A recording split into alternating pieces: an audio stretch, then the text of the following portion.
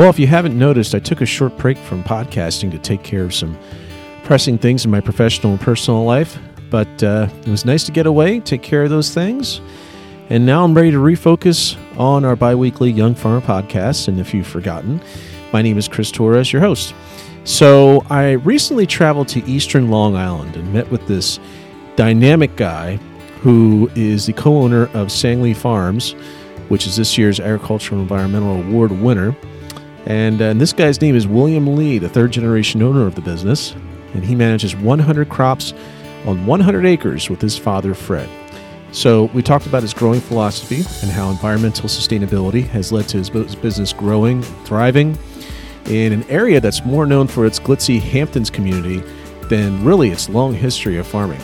It was a fun interview. We got dirty, I ate plenty of vegetables, and we had a really nice chat right afterwards. So here's my conversation with William Lee, and thanks again for listening. So we were actually out in the fields, out there. You were cutting, you name it, and you were out down there cutting it. And you are this year's AEM winner here in New York State. Yeah, it's a big honor. Thank you so much. We went out in the field and we were cutting down a lot of fall brassicas. The cruciferous crops are doing really well right now with this wet weather, and they're at full maturity. So we went out, we hacked down some hybrid cauliflower, some Brussels sprouts. We even pulled some root crops like daikon and rutabaga. But those type of veggies are performing really well, and I think a lot of it has to do with our soil and how well we're taking care of the land, and it's just a really big honor to have been recognized with our growing practices and how we do things. And with the Leopold Foundation, you got $10,000. You got the $10,000 award, and you're using that. You hope to use that for sort of a unique project that you hope to do on the farm. Can you tell me a little bit more about that? Sure. We've begun the first prototype designs on a sediment catchment system. And we had hoped that this concrete ramp with a green grass runway could help provide some reinstallation of this silt and sediment that washes away from farmland back to the farm. And so with this catchment concrete facility, we would be able to store surface water and then return the surface water back to the farm either in a drip system or just by overhead sprinkler, and reapply the nitrogen and also catch the sediment, which is kind of moving off of the farm on a heavy downpour or a heavy rain day. So this soil and water invention is an innovative way to preserve some of the working farms and also to preserve our groundwater here on Long Island, which is a very fragile resource, being that we have underground aquifers. Yeah. Now, this AEM award really, really focuses on environmental practices. Really focuses on the farmer on farmers who really are serious about their about their effects on the environment and things that they do to improve the environment for the farm. Tell me some of the things that you do beyond that, that you and your father do to protect the environment, and how that works into making your farm more sustainable. I would say that our biggest and most renowned practice would be resting 1% of the farm. And utilizing summer cover crops. It's also evident that the diversity within our product line and the diversity in the selection of the vegetables that we grow ends up creating a better microbiology in the soil. Being organic doesn't hurt either. So when we till weeds back into the ground, we're increasing organic matter and ultimately increasing our soil moisture holding capacity, which will in turn create less of a need to irrigate and then, of course, preserve our fragile and non-limitless supply of water. So ultimately, I think it's a combination of our growing practices, but through cover cropping and crop diversification, we're able to achieve some of our best environmental practices. Mm-hmm. And you do 100 varieties of vegetables, right? Yeah, we like to say we do 100 varieties on 100 acres. which is tough when you're trying to squeeze in all the different crops. And there's usually a little bit of an argument at the beginning of the season as to where we're putting the tomatoes and where we're putting the peppers and will the zucchini fit. And it's hard to maintain those buffer zones and those resting areas when we're chewing through ground and eating up space as fast as we can plant the crops. And so having a proper 3 to 5 year rotation for things like tomatoes or cruciferous vegetables in order to combat the disease without spraying every other day is a big tactic that we like to sit down and really hash out at the beginning of the year.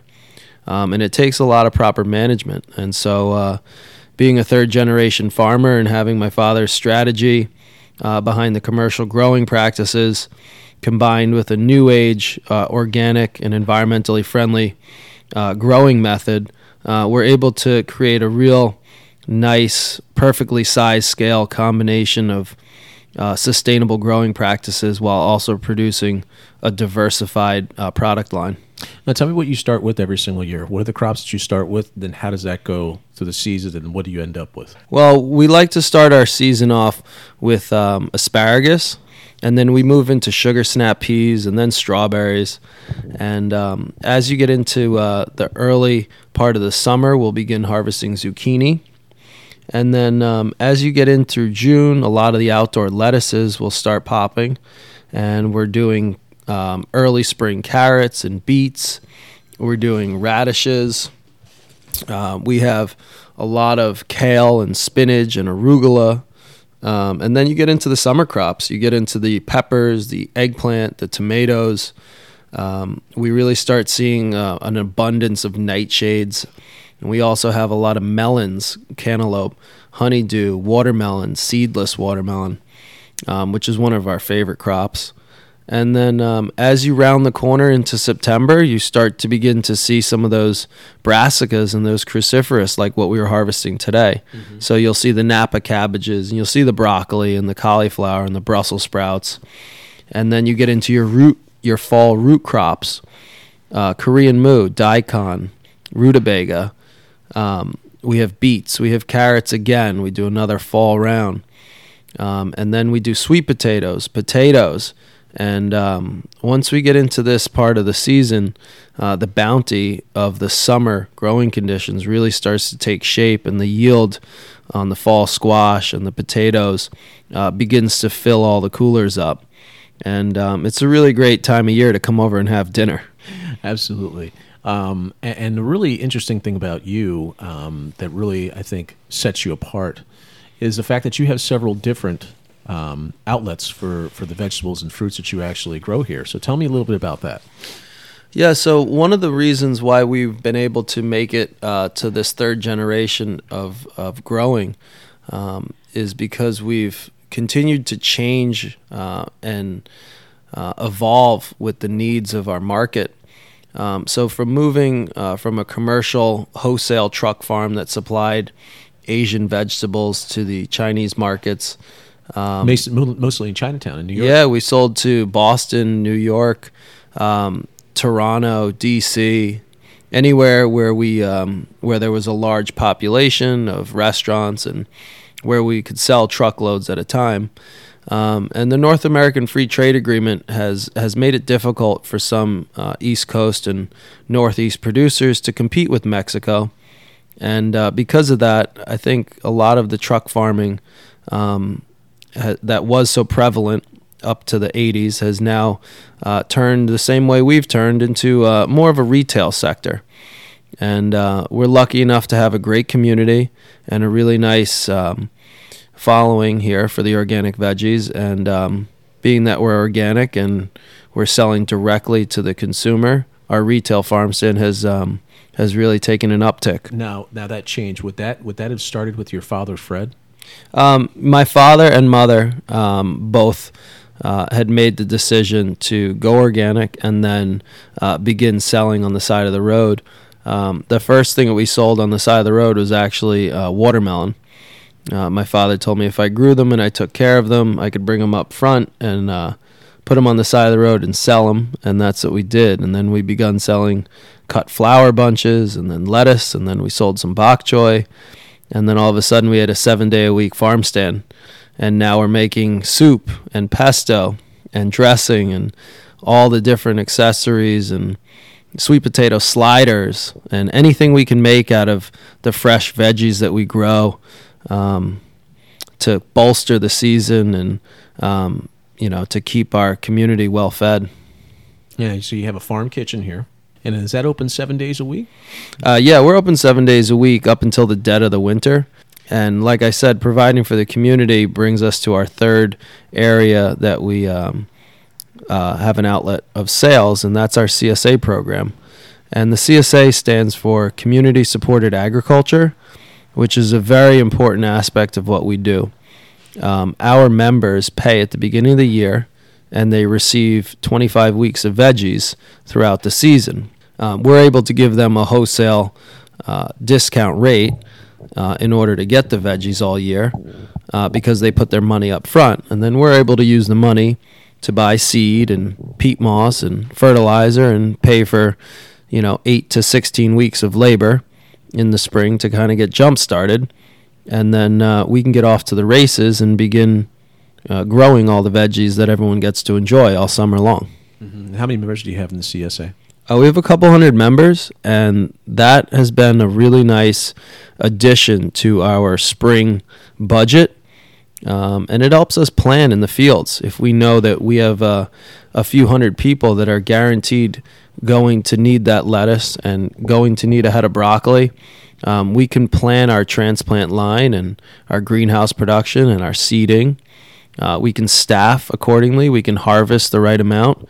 And then we can also provide our retail outlets with the bounty and the excess after we make sure that the CSA has been harvested for. You have sort of like an interesting story about how you ended up back on the farm full time with your mother and father. Tell me a little bit about how you ended up back on the farm. Well, I went to Fairfield Business School, and after graduating from Fairfield, I worked a little bit in the city. And New York City. Yep, in New York. And I'd done a little bit of finance with UBS, some investment banking, and then a little bit of insurance at Northwestern Mutual Financial. And coming back to the farm, I realized that the responsibility and the destiny that I had to grow food was too real to do anything else except help out on the farm. And so I had made the easy decision of following my instinct and sticking to the seeding and the disking and the cover cropping and the harvesting that was just abound here at Sang Lee. So do you think that it was something that you've always had ever since you were a child? Well, I grew up on the farm, so it was something that I've been accustomed to, and it's something that's familiar, and it's also, I think, to a certain degree, characteristic for humans to enjoy the harvest or to understand the hands-on approach to the work that we have here on the farm. So was that a process, leaving your former career? I mean, how long of a process was that to decide to come back? I mean, tell me a little bit about the discussions. I'm sure you probably had discussions with your mother and father about coming back and all that sort of thing. I mean, tell me a little bit about what that process looked like. Well, I'd worked on the farm my whole childhood and growing up through, middle school and high school, and then even worked on the farm in the summers, while at college. And then only in the later part of, business school did I decide to do an internship in the city and then to work in the city after school. So it didn't last too long. Clearly, the farm responsibilities that I had were always here and began to become more overpowering with my time management, to the point where it didn't make sense anymore to jump on the train and go to New York, not at least during the growing season. So each winter that came around, I would decide, well, am I going to do something else, or should I get a career, or should I try something different? And eventually the last year, I got my captain's license, and I have a commercial towing endorsement, which is still renewed up to this point. So I have dreams of treasure hunting in the Caribbean, which are still out there. But ultimately, I work enough in the season now that just taking a little bit of time off in the winter is enough for me, and I don't have to search for that career choice any longer. And take it from me, I was just out in the field with him for about an hour, and you were so proud when you were cutting up with your pocket knife, the broccoli, the cheddar broccoli as you call it, all those different vegetables, just I mean, it's just the passion for what you do. I mean, just really showed out there. I mean, you were really, really proud of the things that you were growing out there. I mean, I couldn't even imagine if you actually went out and decided to become a treasure hunter. It seems like farming is in your blood, and this is going to be it for you. Well, my grandfather said, if you want to be successful, you have to eat, sleep, breathe your business. And, at Sangley Farms, we like to consider what we do our passion, and we like to do it with the best quality possible. And I think most people that know our product can attest to that. And obviously going out to the field, whether it be on a wet, soggy rain day in the mud or, a beautiful sunny day, there's enough beautiful product out there that it'll bring a smile to your face. Farmland transition, at least with our readership, is a topic that always comes up. Can you tell me a little bit about how you worked on your farmland transition with your parents? Or your parents are still involved in the business then? I mean, how's that shaping up? My father is still very much involved in the business at 65 years old, and I'll be 35 next month. So we're still very much in the transitional process. We are developing and continuing to develop a rock-solid plan so that the land asset and the business can be treated differently, and we can begin to make that transition a little bit more evident. As of right now, both of us are involved in the business to enough of a degree that those questions are still out to be answered in completion.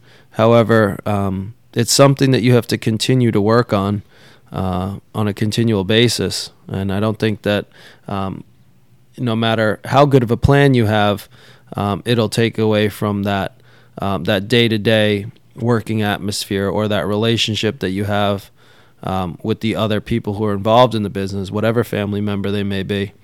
And, just as any relationship is, whether it be your girlfriend or your wife or somebody involved in your family business, it's a constant give and take and a learning experience, and it's something that you have to continue to develop and evolve on. Long Island, driving up here, I don't get up here that often, but Long Island, especially on an eastern Long Island, on the North Fork, just driving up to the place this morning, there was just a lot of diversity. There was one thing that I really noticed was just the diversity of farms. Passed by some Angus cattle, passed by a lot of turf farms, passed by a lot of wineries, vineyards, all that sort of thing. And then you, of course, have your vegetable farming.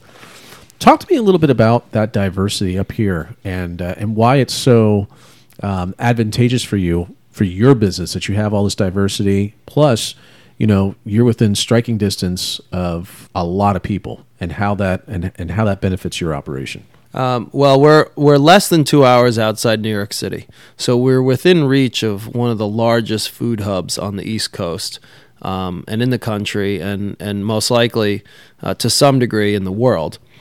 And what that means for us is there's always a sales outlet, whether you need to go to Brooklyn or Hunts Point.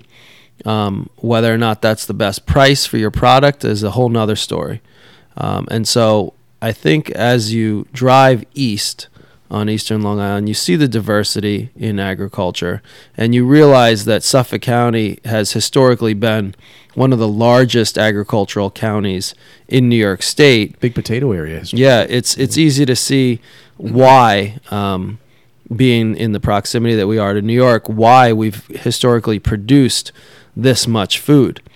And, being that out west and down south are producing more and more food at a more effective, efficient rate or at a lower cost, some of the farms here are turning to other specialty food venues like meat production or small specialty food production.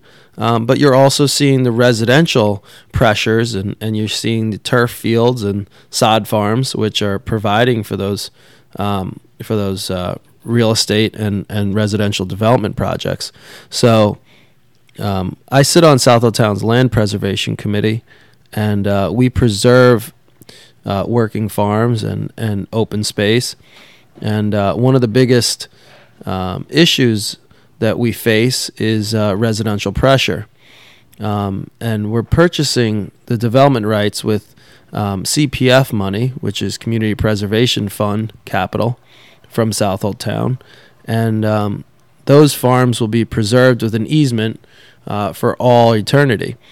And what's nice about that is we're removing the right to subdivide that land, which will hopefully, if we do it properly, preserve agriculture. Mm-hmm. Now, those two things are not one and the same.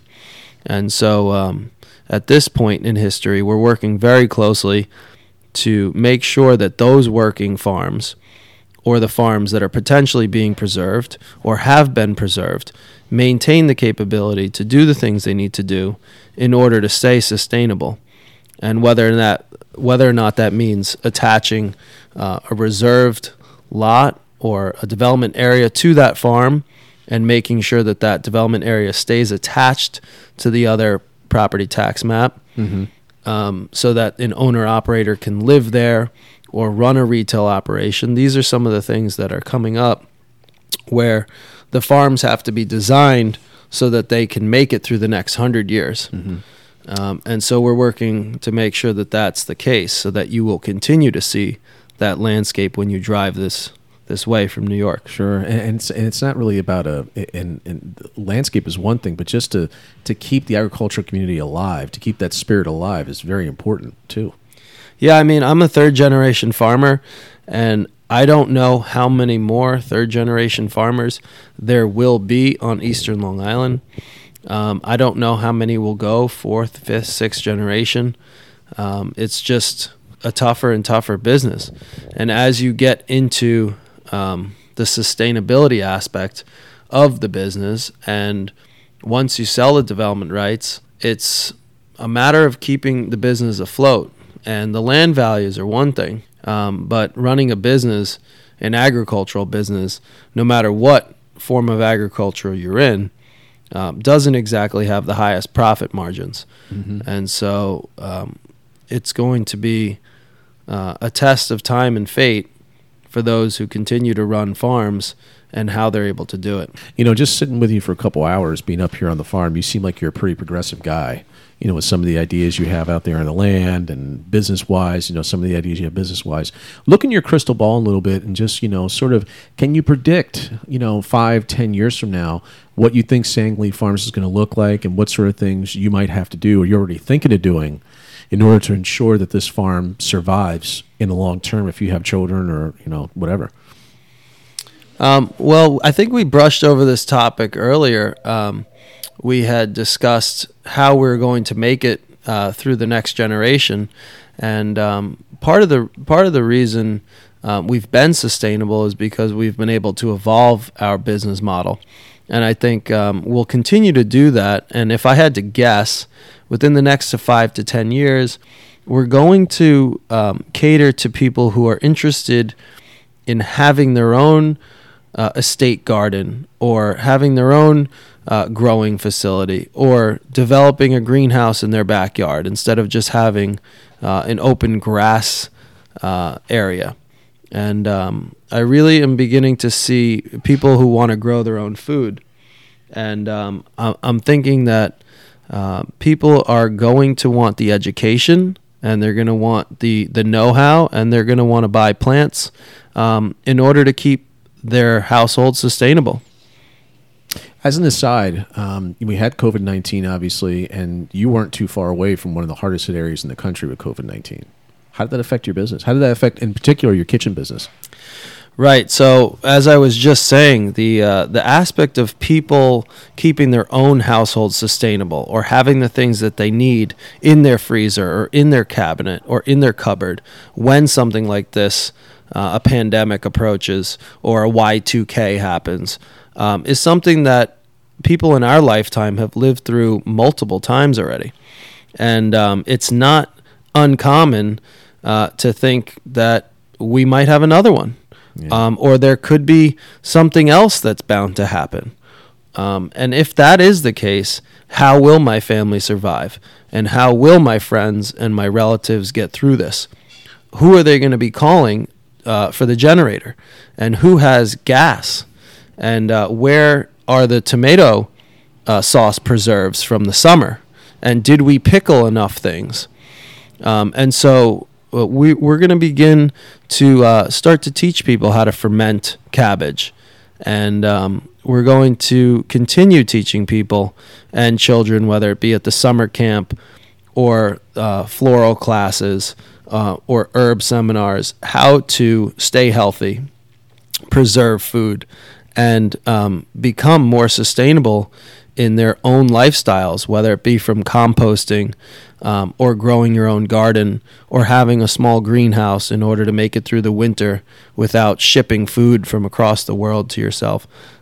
Those are the type of things I think that if we continue to approach from an educational and community standpoint, that we will receive support of and be able to provide for people. Mm-hmm. Well, that's I totally believe that, and I've done many podcast interviews, and it just keeps coming up. The same thing keeps coming up. This pandemic came through here. It was very, very bad, but at the same time, it really, I think, taught people a new appreciation for locally grown, new appreciation for local farming, and hopefully this is the beginning of a brand new trend, a brand new era of really successful local farms, and you are at the forefront of that. So thank you very much, Will. I appreciate it, and congratulations again on your award. Thank you. Thanks so much for having me. And thanks again to William and Fred Lee for having me up there on their farm in beautiful eastern Long Island. Also, thanks a lot to Anne Marie Calabro with the Soil and Water Conservation District. She helped arrange the interview and the visit, and this podcast wouldn't have been possible without the help of Anne Marie Calabro. My name is Chris Torres. Thank you for listening to the American Agriculturist Young Farmer Podcast.